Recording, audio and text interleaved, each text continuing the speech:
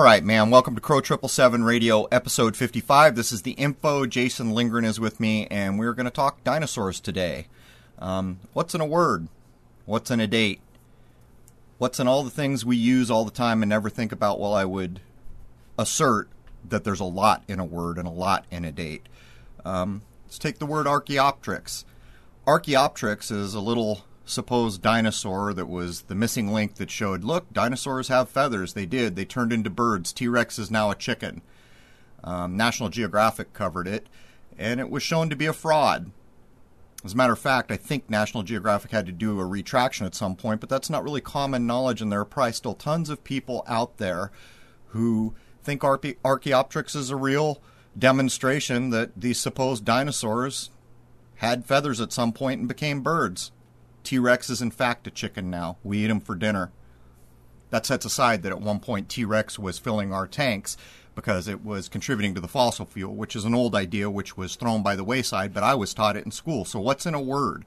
Well, take the word Archaeopteryx.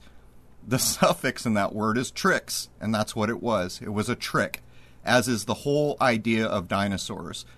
So many people will be upset by this because they've been told their whole life and shown movies and shown pictures and shown textbooks and taught in school that dinosaurs existed.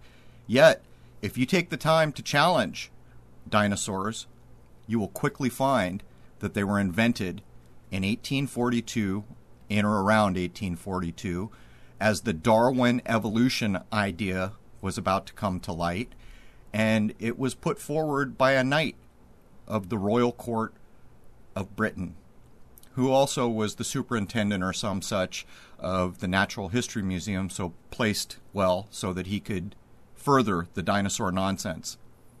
He also invented dinosaurs years before any bone, tooth, fragment, or any other supposed part of an ancient dinosaur had ever been found. You know, I've covered in episodes how in our culture we teach our kids to believe in fantasy, things like Santa Claus, Easter Bunny. Then they get old enough, they understand they've been lied to. Then they get older, they have kids, and they start the cycle all over again. Dinosaurs is no different, except the problem here is that most people that believe in dinosaurs are adults. I say so often, belief is the enemy of knowing. And people ask me what that means. Well, case in point, dinosaurs. If you think dinosaurs are real, why do you think they're real? Is it because you have chosen to believe in them and never challenged or investigated how we got the notion, the mental image of dinosaurs? And I'm here to tell you, it was invented in the 1800s by people associated with the royal court. It was mixed into the idea of evolution and Darwinism, probably. And you can track it forward to the point where you understand no dinosaur skull has ever been seen by a person who is not invested in the idea of dinosaurs. No complete dinosaur skeleton has ever been discovered. So what it comes down to is if this show, where I'm flat out stating that dinosaurs never existed, ever, in this world, and that upsets you, it's because you're choosing to believe in it. Because if you examine what we've been handed, you will quickly understand it's a fantasy-based reality. Anyhow, this is a good episode. Let's jump in with Jason for episode 55 on the dinosaur hoax. Cheers. All right, man. Welcome to Crow 777 Radio Podcast. This is episode 55.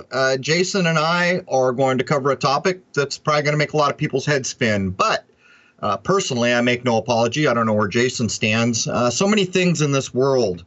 So many things in this world. We can track back to sci-fi writers. We can track back to when they came into existence by date, or at least the date that we are handed to accept these things. And I would ask everyone, what is in a name? What is in a date? What is in an idea? Well, a hell of a lot. Matter of fact, everything. It has been said the devils are in the details, and dinosaurs are no different, man. The devil is in the details. If I was to tell you that dinosaurs never existed, I imagine about 80% of the people, at least listening to me right now, probably just rolled their eyes and went somewhere else. But guess what? Dinosaurs never existed. if you can hold on long enough to hear some of the things we're going to cover, and have an open enough mind to understand that there is a difference between just choosing to believe in a thing and challenging a thing, you will find out very quickly that there is a there. Anyhow, Jason, welcome, man.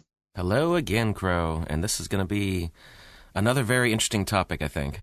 Yeah, man. I mean, what's the old saying? What a wicked web we weave when we practice to deceive. There's almost no portion of our cultural existence and even our scholastic existence that has not been tampered with by people who had a lot of money or a lot of power back in the day, whatever that day may have been. I'm very suspicious of history, but nonetheless, we often run a timeline here because this is the history we're handed. And so often, in so many of these nonsense things that we have all grown up believing in, like Santa Claus, we find these other things like dinosaurs that, I mean, it's programmed into us from the very beginning. Think of the number of like Disney-esque movies and rubber toys and other things that are getting children indoctrinated into the idea of dinosaurs. It's crazy to think about. Even, going further with Jurassic Park and other things, these things are simply made up out of whole cloth. I'm not sure where you stand on it, but we've got quite a list. You put together a great timeline. I did a lot of research, and I've been looking at this idea actually for a long time. So I'll just kick it straight over to you, Jason. Let's jump in before too many people pass out thinking that we're pulling their chain, and let's lay down some facts. All right, so first thing we're going to do is start off with a few definitions so that when we get into the later information, everyone is on the same field here. First of all, dinosaurs translates as terrible lizard or fearfully great reptile. I can actually add a little bit before you jump forward, Jason. I did some etymology work before on this, and if we just take saurus, people might be surprised to understand that in the figurative sense of the word, it is a person or institution not adapting to change, and it's from 1952. But I dug deeper into the etymology. I used really old dictionaries that I have around the house and other things. Did you know that the element used in forming dinosaur names from the Latinized form of the Greek sauros, lizard, is a word of unknown origin? So I decided to quickly do the simple English gematria where it comes out to 101, which is, of course, 11. And I have covered so often in this show, in my view, when we see 11 encoded into a word many times or into an event, we are looking at the beginning of the casting of a spell. But there's even a little bit more before I kick it back to Jason. Apparently, there's only one place in the world you can legally hunt for dinosaurs if you're not someone official, and that is in or around Vernal, Utah, of all places. And that's interesting to me. So often I cover the equinoxes and the solstices. The word vernal, which I didn't have to look up because I've done etymology and actually gone a lot further than etymology on that word so many times. The word vernal means spring. It relates directly to the spring equinox, so we're actually talking about the sun supposedly coming across the equator at the spring equinox. That's the globist, kind of definition of that word. But just to put it into context, whenever we see anything that relates to equinoxes and solstices, we're looking at something encoding the sun. We should take a closer look at the place. This place in Utah actually issues licenses, and there's a catch. You are licensed to do the following. These are the only 4 types of dinosaurs you're allowed to hunt in vernal equinox. A Tyrannosaurus rex, but you can only go for 1 adult male. I'm not kidding. The next one is a Diplodocus gigantus, and you can hunt 1 only of either sex, and it cannot weigh less than 5,000 pounds live weight. And I'm not even making this up, guys. The third one is a Stegosaurus. You can only get 2 of those, males of any size. The last one is a pterodactyl, or a pterodactyli, I guess as it's written. I don't know if there's a difference or a distinction. Of those, you can only take 4, but you can't take their young. And lastly, before I kick it back to Jason, would you be interested to understand, because a long, long time ago when I got going on this, I was reading that there was no dinosaur skull in existence that had ever been displayed anywhere. And this appears to be true. Well, I know it's true because I know dinosaurs don't exist. But apparently, there have been no people as independent researchers or not associated with people who have a vested interest in the dinosaur idea have ever been allowed to examine a real dinosaur skull. So before I get too much further into this, I'm going to kick it back over to Jason, and we're going to do some groundwork to tie this to the petroleum industry. Go ahead, Jason. And everything you just threw out there is just wow to begin with, you know? Yeah, I mean, the devil is truly in the details. When you begin to actually stop just saying, I accept the stuff I've been told my whole life, and, set aside the dinosaurs you played with as a kid and the movies you've seen ad nauseum and challenge it, you come up pretty quickly understanding that there's shenanigans afoot, man. Absolutely. And there's a few more definitions I want everyone to be familiar with before we take the terrible lizards through terrible history. So, abiotic oil. This is the theory that petroleum, coal, and natural gas are formed naturally under certain conditions in the Earth's crust and would essentially act as a lubricant for tectonic plates that make up the understructure of the continents.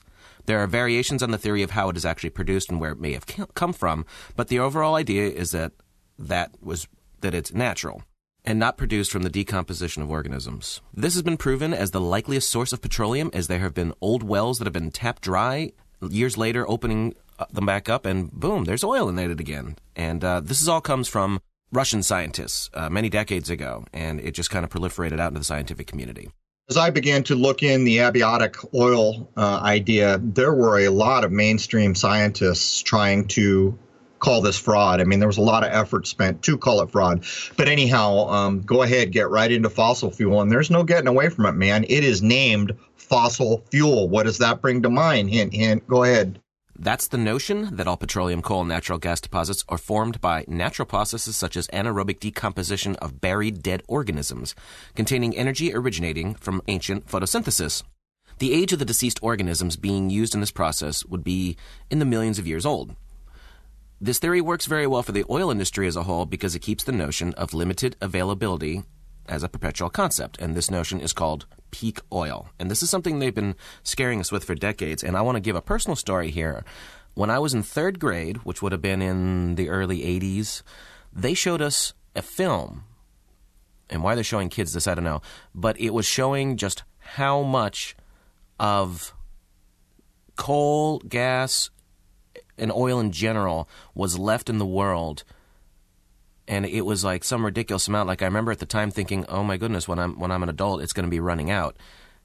And it was totally programming us to be scared of this concept. It was, I mean, let's just be blunt here. It was complete and utter bullshit. They were programming us, and I wasn't in the advanced programs as well. So you can see that there's dirty pool afoot right from the get-go. Yeah, there's no doubt. And, before I get into this, because I'm old enough to remember the 70s and this notion of peak oil or always having the scarcity, this is done with so many products where you're convinced there's a scarcity and it allows the market to do many things with that product. But I'll give a shout out to the Jungle Surfer. I don't follow a lot of people on YouTube. As a matter of fact, I don't use a lot of social media or anything else online, to be honest. But he's one of the earliest guys I know that began to challenge the dinosaur idea. I'm sure there's others out there. I'm just not aware of them. And he's also, having gone through the dino idea, he's now beginning to challenge the idea of how gas is made. And I think this is a critical thing that really needs to be done. I mean, I can remember cartoons in school that were teaching cartoons where they're literally showing images of dinosaurs and other things that are supposedly becoming oil. But in 1973, for those of us that are old enough to remember, there was a gas crisis. At the time, I was driving across the country with my family to come to Rhode Island from San Diego. The lines were insane, blocks long often. We were told the Arab petroleum exporting countries had proclaimed an oil embargo because of the United States support of Israel during the Yom Kippur War. Yom Kippur, of course, falls near, I believe, the fall equinox. I hope I've got that right.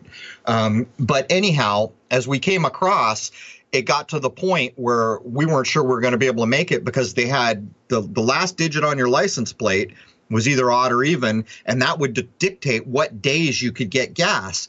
Well, this whole thing relapsed again in 1979. They went back at it, causing an oil problem for the United States.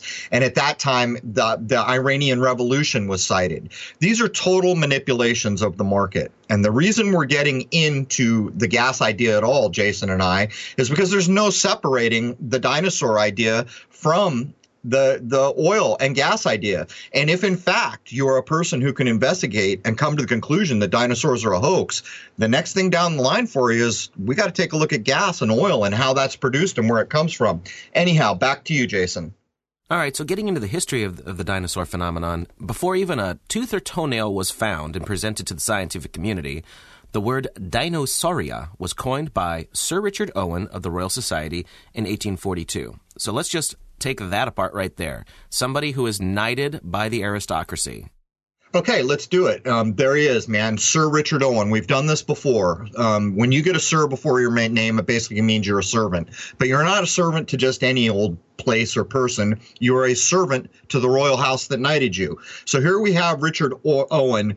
Well, let me come at this a different way. Basically, dinosaurs were invented in 1842. There it is. That's going to be a shock for a lot of people to hear. But here we have this knighted man of the Royal Society coming up with a word to describe dinosaurs as we know them today without a shred of evidence of any kind that they ever existed. Back over to you, Jason.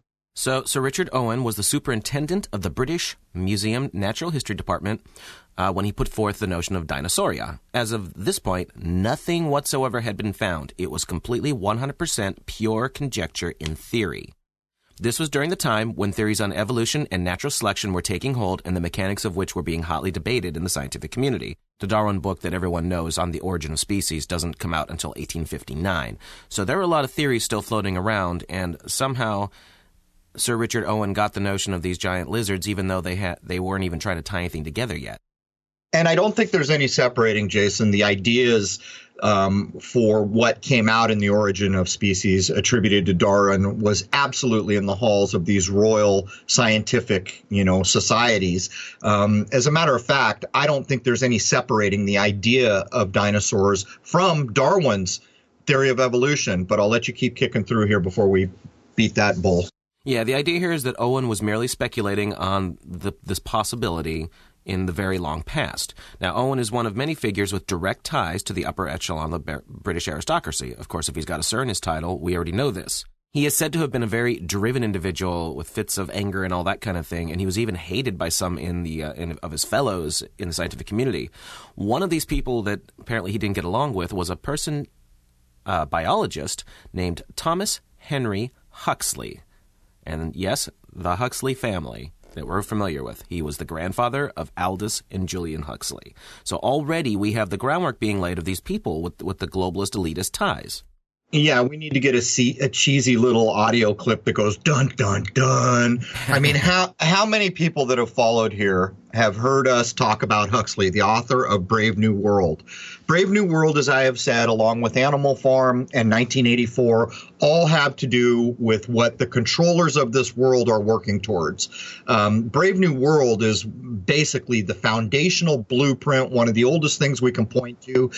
There's even relations to the Tavistock Institute with all this, but to make this point even a little more narrow, Aldous Huxley, the writer of Brave New World, who is hovering around this, new dinosaur idea, was a member of the Royal Society of Literature. I cannot tell you how many sci-fi writers we have attributed modern nonsense that we all believe in as the creators of these modern nonsenses. So to put it in a nutshell before we move on, basically the idea of dinosaurs was invented in 1842. And well, I won't go there because I know it's in a different bullet point, Jason, so I'll wait before we go about the other societies that may have preceded 1842. But again, there's no separating it from the idea of Darwin, which I don't accept for a second.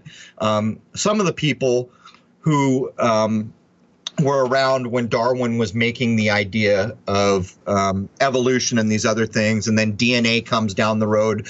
There's a lot of people who have gone on the record. One guy who was actually directly related to the DNA idea, said there's no way that evolution accounts for this and in random events. And in his words, he said something to the effect, it would be akin to a hurricane going through a junkyard and producing a working jet airplane out the other side. And when you begin to look at what we're being told here, any logical person can't help but opt with a man who would say that, because clearly the timelines are not long enough for what Darwin is putting forward. And it's clear that however people got here is being covered up. But I kind of tracked off a bit there. I just want to make it abundantly clear. This is something like the 7th or 8th episode where we have implicated Aldous Huxley, the writer of Brave New World, with the beginnings of dinosaurs. So back over to you.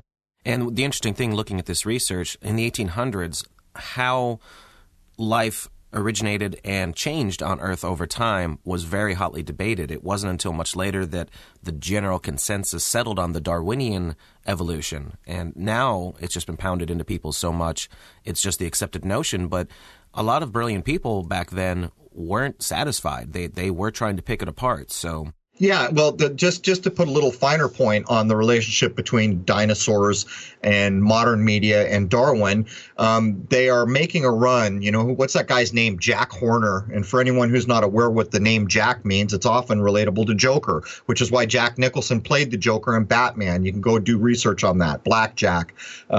Anyhow, when we begin to look at the idea what Darwin said, dinosaurs play into this, because we're being told things now by people like Jack Horner that T-Rex became a chicken. Well, there's your mercurial idea, the rooster again, you know, the idea of transmuting the world mind into this lower childish mind that believes in fairy tales like Santa Claus and dinosaurs. The Darwinian idea plays directly into what we've been told about dinosaurs, because we're told that these things crawled out of the slime and then we had dinosaurs and all these things go on, and then this big rock or a comet from space destroys them all, but all the mammals lived and all these other things. So there really is no separating what we've been told about dinosaurs from the Darwinian nonsense, in my view. Yep. The notion of dinosaurs' one-time existence on the Earth a very long time ago seems to have been put out into the mainstream public with absolutely no physical evidence whatsoever to back up any of these notions. So Owen suggests this in 1842, and over the next few years, it just kind of leaks out into the media and people discuss it. Now, many theories on evolution and transmutation are discussed in the halls of science for decades, all through the 1800s, as we have been discussing, and quite honestly, nothing has actually been 100% proven to this day. It's still called the theory of evolution.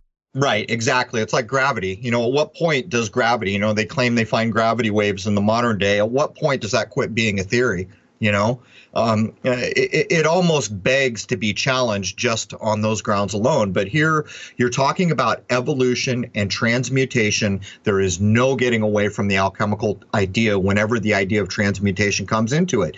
And again, consider how many movies have come out of Hollywood for children to buy into dinosaurs, all the toys, all the everything. In my view, this is transmuting the world mind into a fantasy-based reality. Back over to you, man. Yeah, and that's what we're going to see. The reason why we're doing this the way we are, it's going to all come back to money, just like everything does. So anyway, although bones had been found earlier whose finders were uncertain as to their identity, the first actual claim of a dinosaur fossil is, according to mainstream history anyway, attributed to a find in 1854 by Ferdinand Vanderveer Hayden, who was an American geologist, and he was exploring the upper Missouri River at the time. This discovery was in the form of some unidentified teeth. Hayden sent them to paleontologist Joseph Leidy, who was professor of anatomy at the University of Pennsylvania, and later would become a professor of natural history at Swarthmore College in Pennsylvania.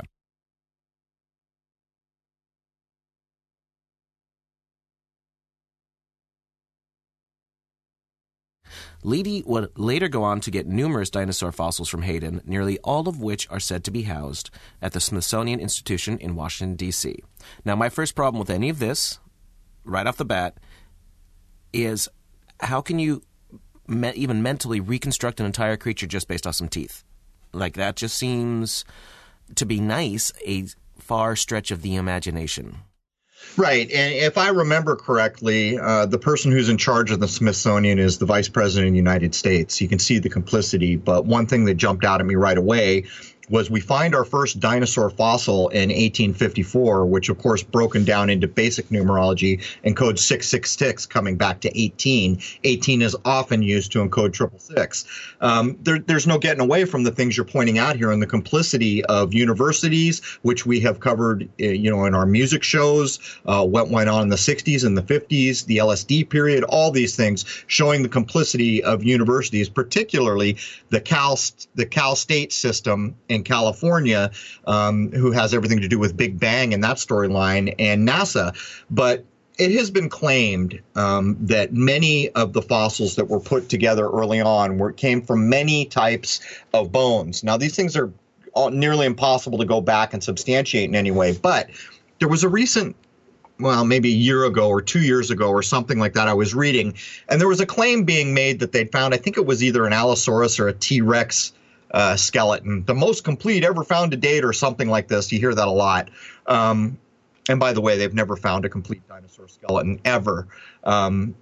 They were making the claim that the bones were so radioactive, they had to be painted with lead paint. Anyone can go to a search engine and look this up. I'm not making this stuff up.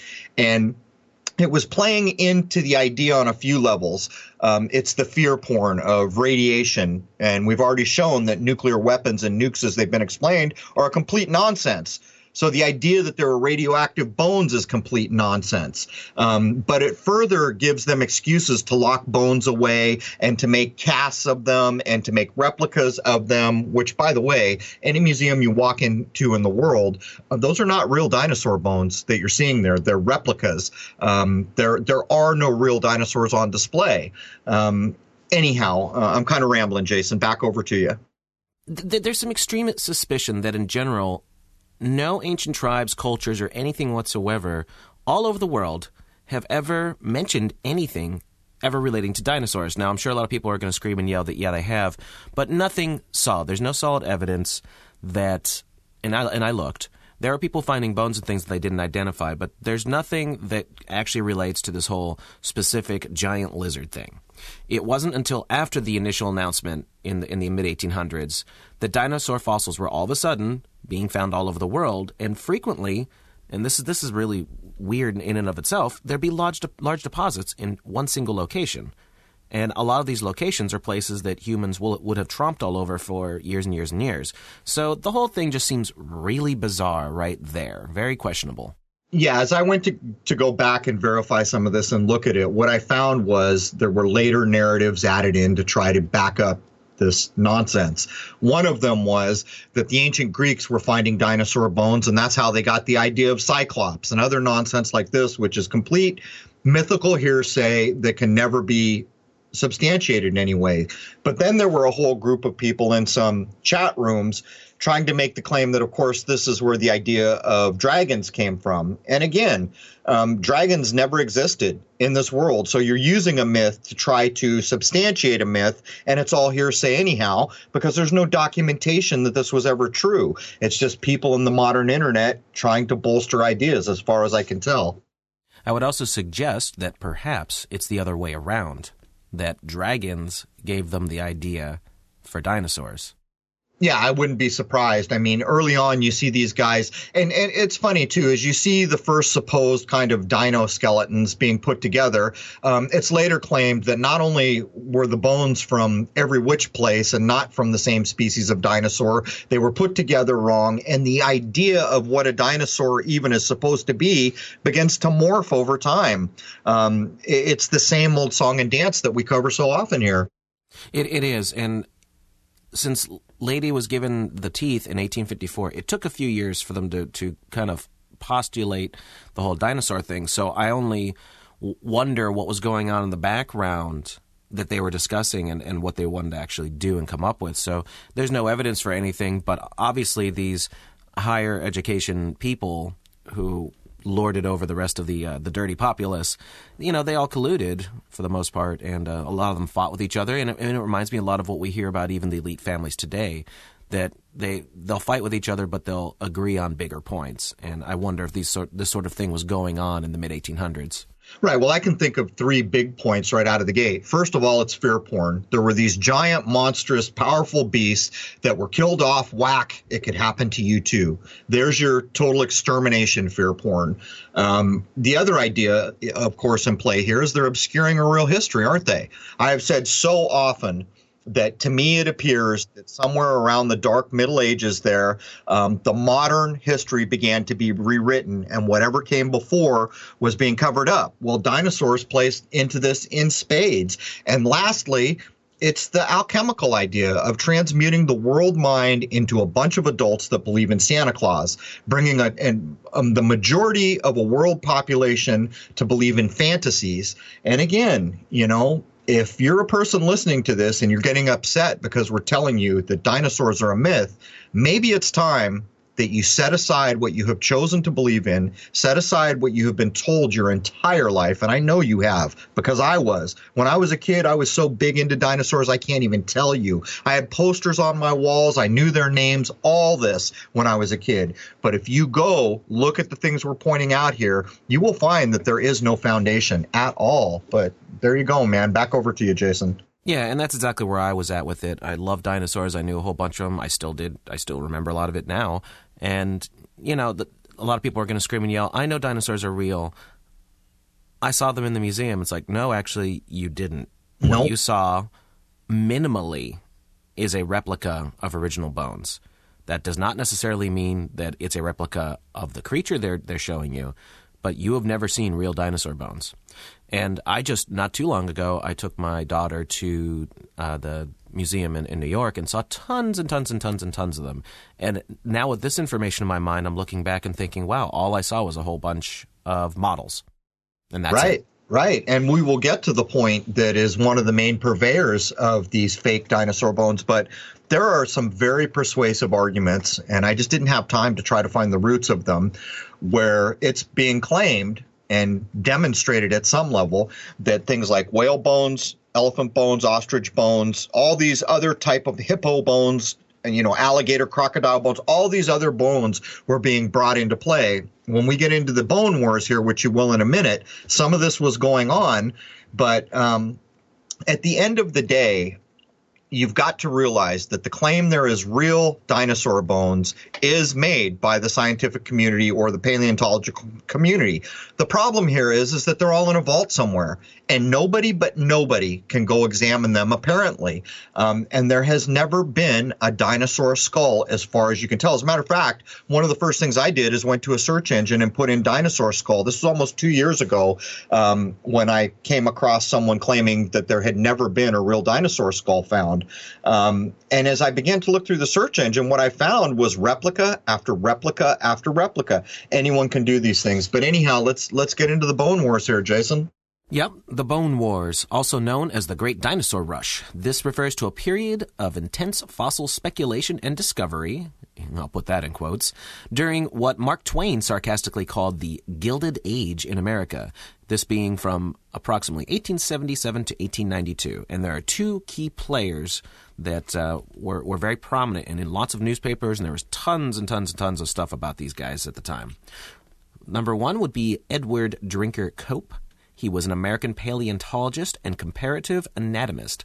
He was born to a wealthy Quaker family in Philadelphia, Pennsylvania, and he is said to have been a child prodigy very interested in science. He wrote his first scientific paper at the age of 19 and went on to do his own kind of research involving lots of travel with very little official scientific training.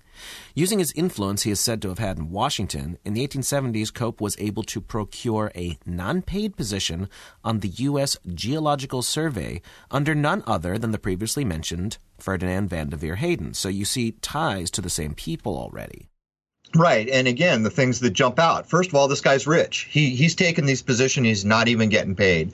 Secondarily, I looked up his supposed biography. If this is even a real person, I couldn't tell you. And there's the first things it tells you is he had no training. But here's where we really starting to get into some tells in the history we're being handed that we're supposed to accept. First of all, during the American Civil War, and by the way, just to be clear, I have real problems with the idea of the American Civil War, but if we're to take history at face value, the history on this man, the biography we're being told, is that this dude during the American Civil War took off and traveled through Europe from 1863 through 1864, taking the opportunity to visit the most esteemed museums and societies at the time. It gets better. Upon returning to Philadelphia in 1864, the Cope family made every effort to secure Edward a teaching post. Listen to how that's worded. Let me reword it for you. The rich Cope family used their influence and richness to get Edward a teaching post as the professor of zoology at Haverford College. Here's a man with no training, and yet now he's a professor of zoology, and he's also in a position to push the dinosaur hoax. So there it is, man. Back to you, Jason. And the other person involved with this is Othniel Charles Marsh. He was an American paleontologist born into a very average family and was only able to receive a higher education from Yale College due to a wealthy uncle named George Peabody. After graduating, Marsh also did a lot of traveling to conduct his research. He was considered one of the preeminent scientists in his field at the time. He is said to have discovered and described dozens of new species and proposed new theories on the origins of birds. Well, here we go again, man. He was the nephew of a very wealthy banker and philanthropist named George Peabody. Go look him up, folks, if you want to know something about Peabody. He's a banker. He's the same people who are behind almost everything we cover, the people who had obscene wealth. But what jumps out at me about this guy is he ends up having to do so much with birds, and we have fraudsters like Jack Horner around today trying to convince people that T-Rex turned into a rooster. I'm not even kidding. T-Rex is now a chicken, guys. And we have all these fraud fossils coming out of China, which are supposed to show the first dinosaur that's no longer totally a lizard. Now it's got feathers. They've all been shown to be fraud. As a matter of fact, it looks like this idea has been nearly shot down, although there are people still out there trying to push the idea of evolution of dinosaur into birds. It's wholesale nonsense, but here we have a guy who ends up having so much to do with theories on the origin of birds and basically becoming an expert at birds and their history. Go ahead, Jason. So what I'm taking away from that is T-Rexes tasted like chicken? Exactly. We know they did. These cavemen that never existed had fires in their caves, and they were roasting T-Rex because clearly they lived together, and it tastes exactly like chicken. They probably invented shake and bake. I'm sure of it. Yeah. All right. The two rivals are said to have used underhanded methods to try to outdo the other, with accusations of bribery, theft, and the destruction of bones being cited. Both of them used their wealth and influence to finance expeditions and to obtain services in dinosaur bones from fossil hunters. Their search is said to have led them to rich bone deposits in the states of Colorado, Nebraska, and Wyoming. It is said that by the end of the Bone Wars, both men had exhausted their financial resources in the pursuit of paleontological predominance. It is said that their efforts led to numerous new dinosaur species being discovered and sparked a public interest in dinosaurs. Because it was in a lot of the papers, their shenanigans was basically major gossip of the time.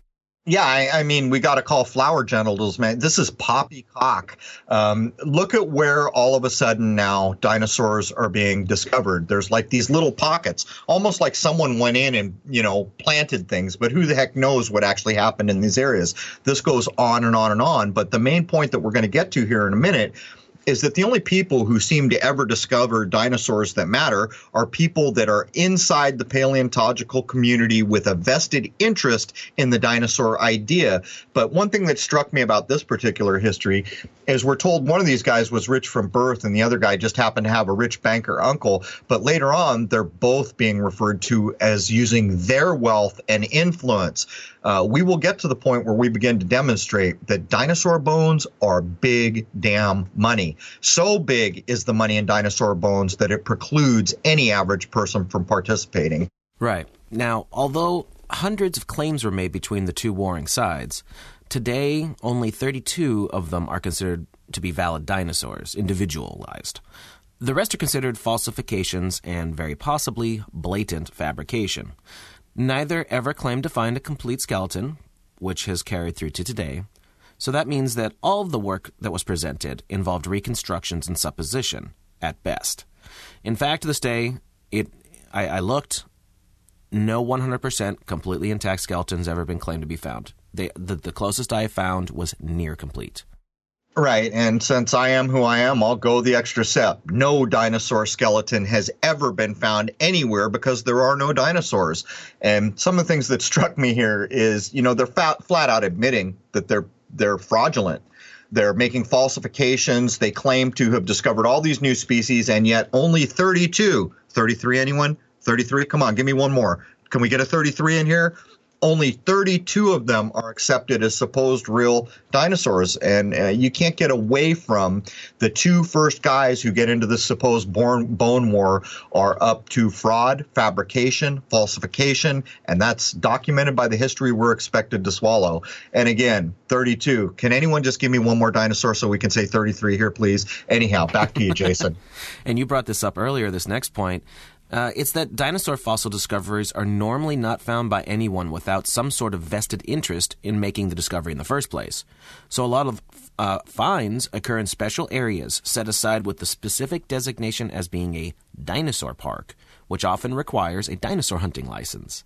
It seems odd that a great number of fossils are often found in very tiny areas as opposed to being spread out. And I have several people here with the claims, and it just sounds ludicrous. Like, if these dinosaurs existed, I don't think they all would have laid down and died in the same spot. You'd be finding them in just random locations all over the place, I would speculate. Well, it's funny, it's called a dinosaur park. The first thing that comes to mind is a theme park. Anyone who's been to the United States through the Southwest has seen these roadside attractions where there's these giant cement dinosaurs where people pull in to get gas and eat and stuff. It's got nonsense all over it if you take a careful look at how a reality-based world actually functions. And that really sets aside, all the things that we're talking about, that there's never been an intact dinosaur skeleton found, which tells you flat out that some artist somewhere is making up all the colors, the shape, and everything else. But we'll get to that a bit later. One of the main things that I'd like, well, you know what, Jason, I'll hold off on that. And you did mention the hunting license, but go ahead and push through a little further. Okay, so here's several points of people making discoveries. In one of the largest dinosaur excavation sites called the Ruth Mason Quarry, over 2,000 fossils were allegedly discovered. Casts and original skeletons assembled from these bones are currently on display in over 60 different museums all over the world. Next, we have Florentino Amagino, who is head of paleontology at the La Plata Museum, is responsible for 6,000 fossil species supposedly discovered throughout his career, and all of them came from Argentina. Next up, we have dinosaur hunter Earl Douglas, who sent 350 tons of excavated dinosaur bones to the Carnegie Museum of Natural History throughout his career, all coming from the Dinosaur National Monument in Utah.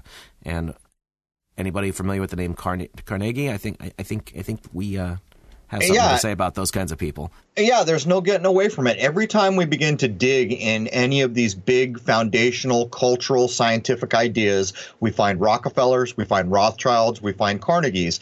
What's basically going on here is people with a lot of money are driving what the world believes. It has nothing to do with what a scientist would want to discover and get into a textbook somewhere.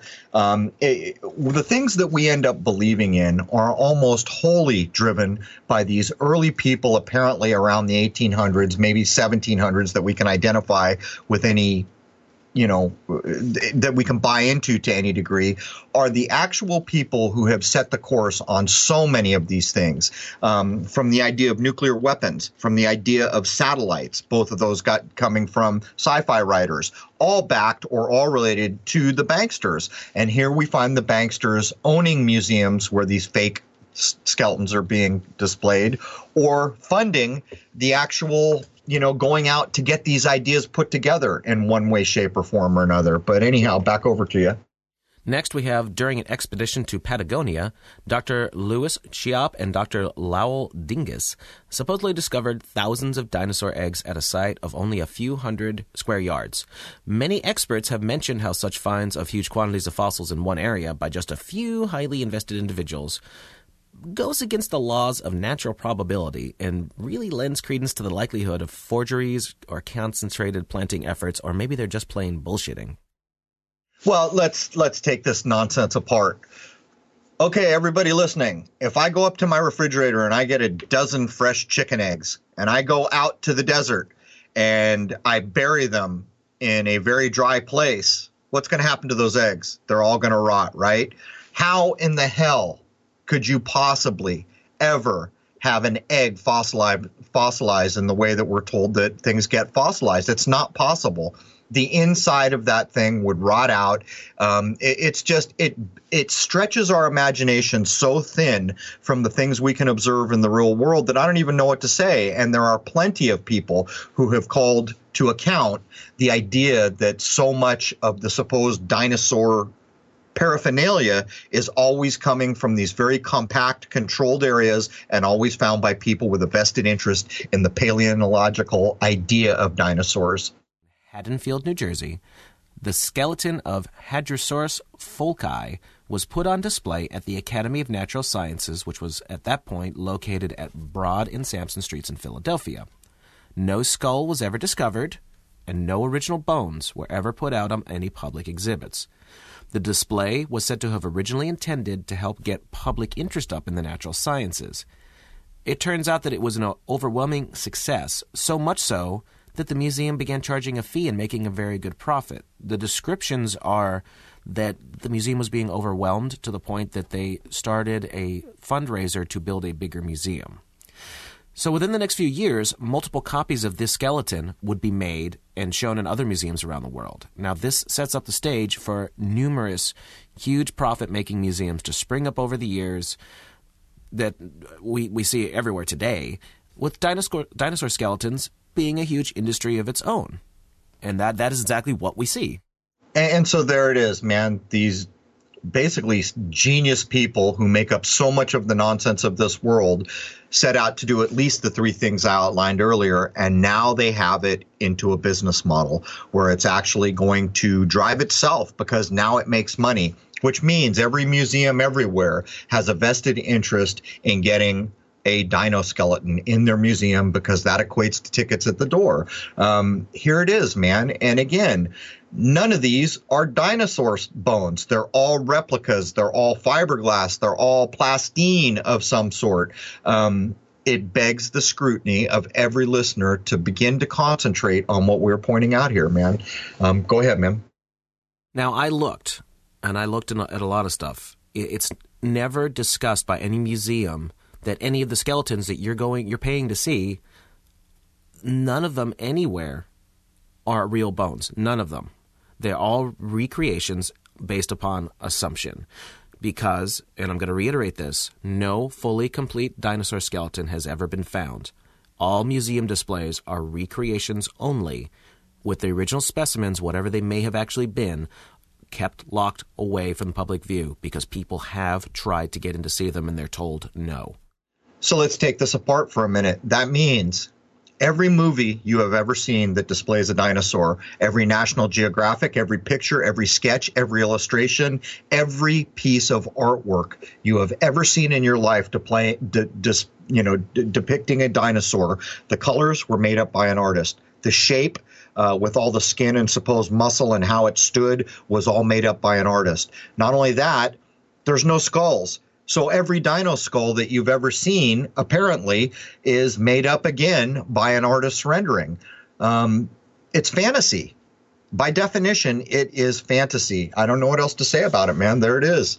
And that directly reminds me to, the whole NASA artist rendition stuff, It's just, exactly. Let's just keep this whole notion going, That was going to echo off the NASA idea, but it's like they have a playbook. We see the same thing over and over and over where people are just suckered into pretty pictures, pretty video, and, assuming that they're being told the truth, and I'm here to tell you, we live in an age where the time to assume you're being told the truth is gone. It's a bit like going to buy a car, having the person sell you the car, tell you it's the best car ever, you accepting his word for it, giving him a few $1,000 and drive away to find out he didn't tell you the truth. That's what's going on here. But anyhow, sorry for stepping on you. Well, the picture thing, I mean, what's the old saying? A picture's worth 1,000 words, right? So even if they're showing you an artist rendition, it's still going to have a much greater effect on the mind than just reading a piece of text. So we can see why they do this over and over again. Right, but I mean, it has kind of an insidious effect on the human mind, because like the other day they were playing the first Jurassic Park. And when they first show the dinosaurs, there's like, I don't know what dinosaur it is. It looks like a brontosaurus, but I'm sure it's something else if I remember correctly. The sheer size of something like that, I think they even pumped up the sizes a bit for the movies, if I remember back.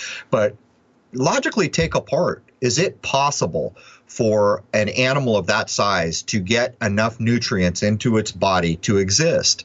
You're being told they're cold-blooded, and then at some time they're trying to switch it over to, oh, they're warm-blooded. But my point is, look at a cow. A cow is, a cow is like a church mouse compared to these dinosaurs, and a cow needs 4 stomachs and has to eat basically all day to get enough nutrients in.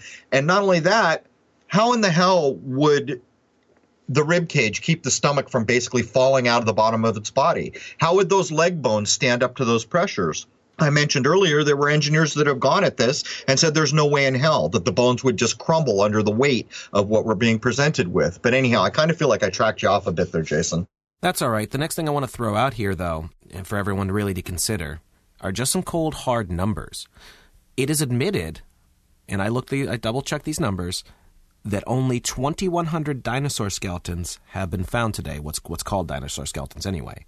There are only 15 Tyrannosaurus rex skeletons, and none of them are complete.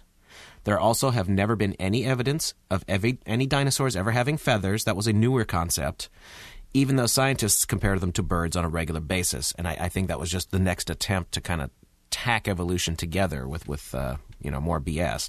That on its own really begins to show, you have people like Jack Horner, the one of the main faces of Dinosaurs Are Real that Americans see on TV, Joker Horner, I guess we should call him. And he's really pushing this idea that, these vicious dinosaurs became chickens, basically tying the alchemical idea of mercury into it. When you begin to, and I wanted to mention, only 2,100 admitted skeletons. Well, that encodes blackjack, 21. When we begin to look at the fact that there are no skulls, that there are no complete skeletons, and that no independent party ever gets to examine what's called a real dinosaur bone, name another industry in this world where that would fly.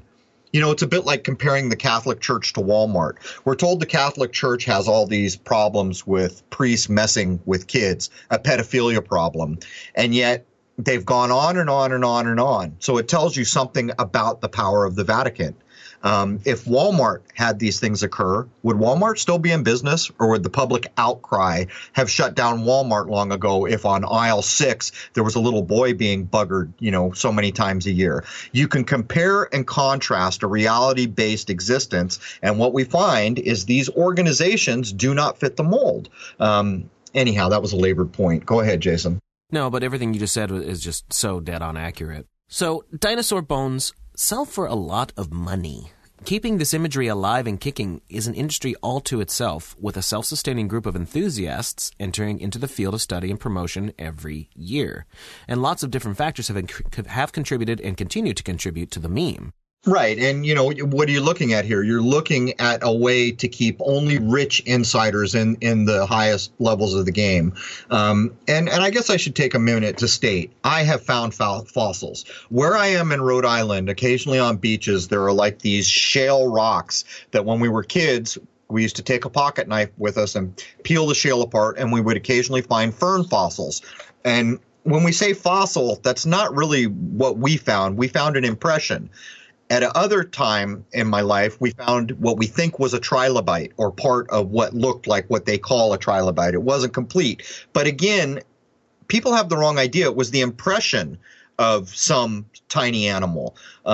So I know a lot of people are going to say, wait a minute, I know fossils are real, I found them. But there is a big difference between finding a leaf, a small sea creature, a shelled animal from the ocean, and something the size of 5 school buses. I would just take a minute to point out. But we're coming close to the top of the hour, but I want you to get in, Jason, one of the main purveyors that we were able to dig up that are making the fake dino skeletons to order. Yeah, because apparently making fake dinosaur skeletons is a very lucrative business. Huge money. And one of the largest, and this is completely admitted, this isn't obfuscated in any way, shape, or form. I found it in 2 seconds when I looked. One of the largest and most renowned suppliers of fake dinosaurs is the Zhejiang Dino Ocean Art Company in Sichuan, China. It sells to museums all over the world, and the company states that 62+% of its export goes to American and European markets. And these things are made from other critter bones ground up and with glue and all that sorts of things, so that it literally looks like real bones because it's made from real bone. Right, and there's no getting away from it. Why is 62% of its market share going to America and Europe? Because that's where the money is, plain and simple. But you have a flat-out admission here of a complete industry in China making fake dinosaur bones out of bones from other animals. You can begin to draw your little lines from 1 to 2 to 3 to 4 to 5 to 6. But before we break for the top of the hour, I don't know how many years it was ago when they started to push the idea that some of the best dinosaur hunting now was in the Gobi Desert. And I remember watching at the time, because I was still under the spell of dinosaurs. It was quite some time ago. I don't know, 20 years ago maybe. I don't remember. And they show these expeditions going to places where no average human is ever going to be able to get to. They're showing them with these Range Rovers and all these other supplies and, air backup and all these things to get out, supposed in the Gobi Desert, a place where hardly anyone could ever go if they wanted to. And they're finding all these amazing dinosaurs. And this is, of course, China doing this. And this was around the time, I believe, I don't know if I've got the timeline right, when this, do you remember the name of the little feathered dinosaur, Archaeopteryx? Was that Archaeopteryx. it? Yeah. This was the supposed time when Jack Horner's wet dream was about to become true, because China was producing the first feathered dinosaur that flew, which was shown to be wholesale fraud. Anyhow, Jason, we are at the top of the hour. Is there anything you'd like to add before we take the break? Well, hour 2, we're going to get into just the insanity of what John D. Rockefeller managed to pull off in the 1800s and why having dinosaurs being in the public mindset works massively to big oil's advantage in a very, very large way. And that concept is still in the public image today. So join us there, and we're going to break this down and show you just how much chicanery was going on all the way back to the 1800s. Right. And as a spoiler for the second hour, I invite everyone out there who's listened to this all the way to the end and didn't walk away rolling your eyes and is an open-minded person who may go challenge whether or not dinosaurs are real, go look up a now defunct gas brand called Sinclair. Go look up the logo for Sinclair oil or Sinclair gas, and you will understand why we are going to push more heavily into tying dinosaurs into the people who basically owned all oil through the Standard Oil Company, basically John D. Rockefeller. But again, in the second hour, 1911 is going to come up over and over and over again. And 1911, let me count the ways. 9/11, it's everywhere in the chicanery that we expose. But anyhow, that brings us to the top of the first hour of Crow 777 Radio Podcast, episode 54, Taking Apart the Illusion that Dinosaurs Ever Existed. We hope to see you for part 2 over at crow777radio.com. It is available there for members, and it's a heck of a show, man. And these are paradigm-shifting shows. If you will take the time to challenge what we are saying, to poke holes in what you have been told, you will walk away an adult that has shed some fantasy. Anyway, there it is, man. Cheers.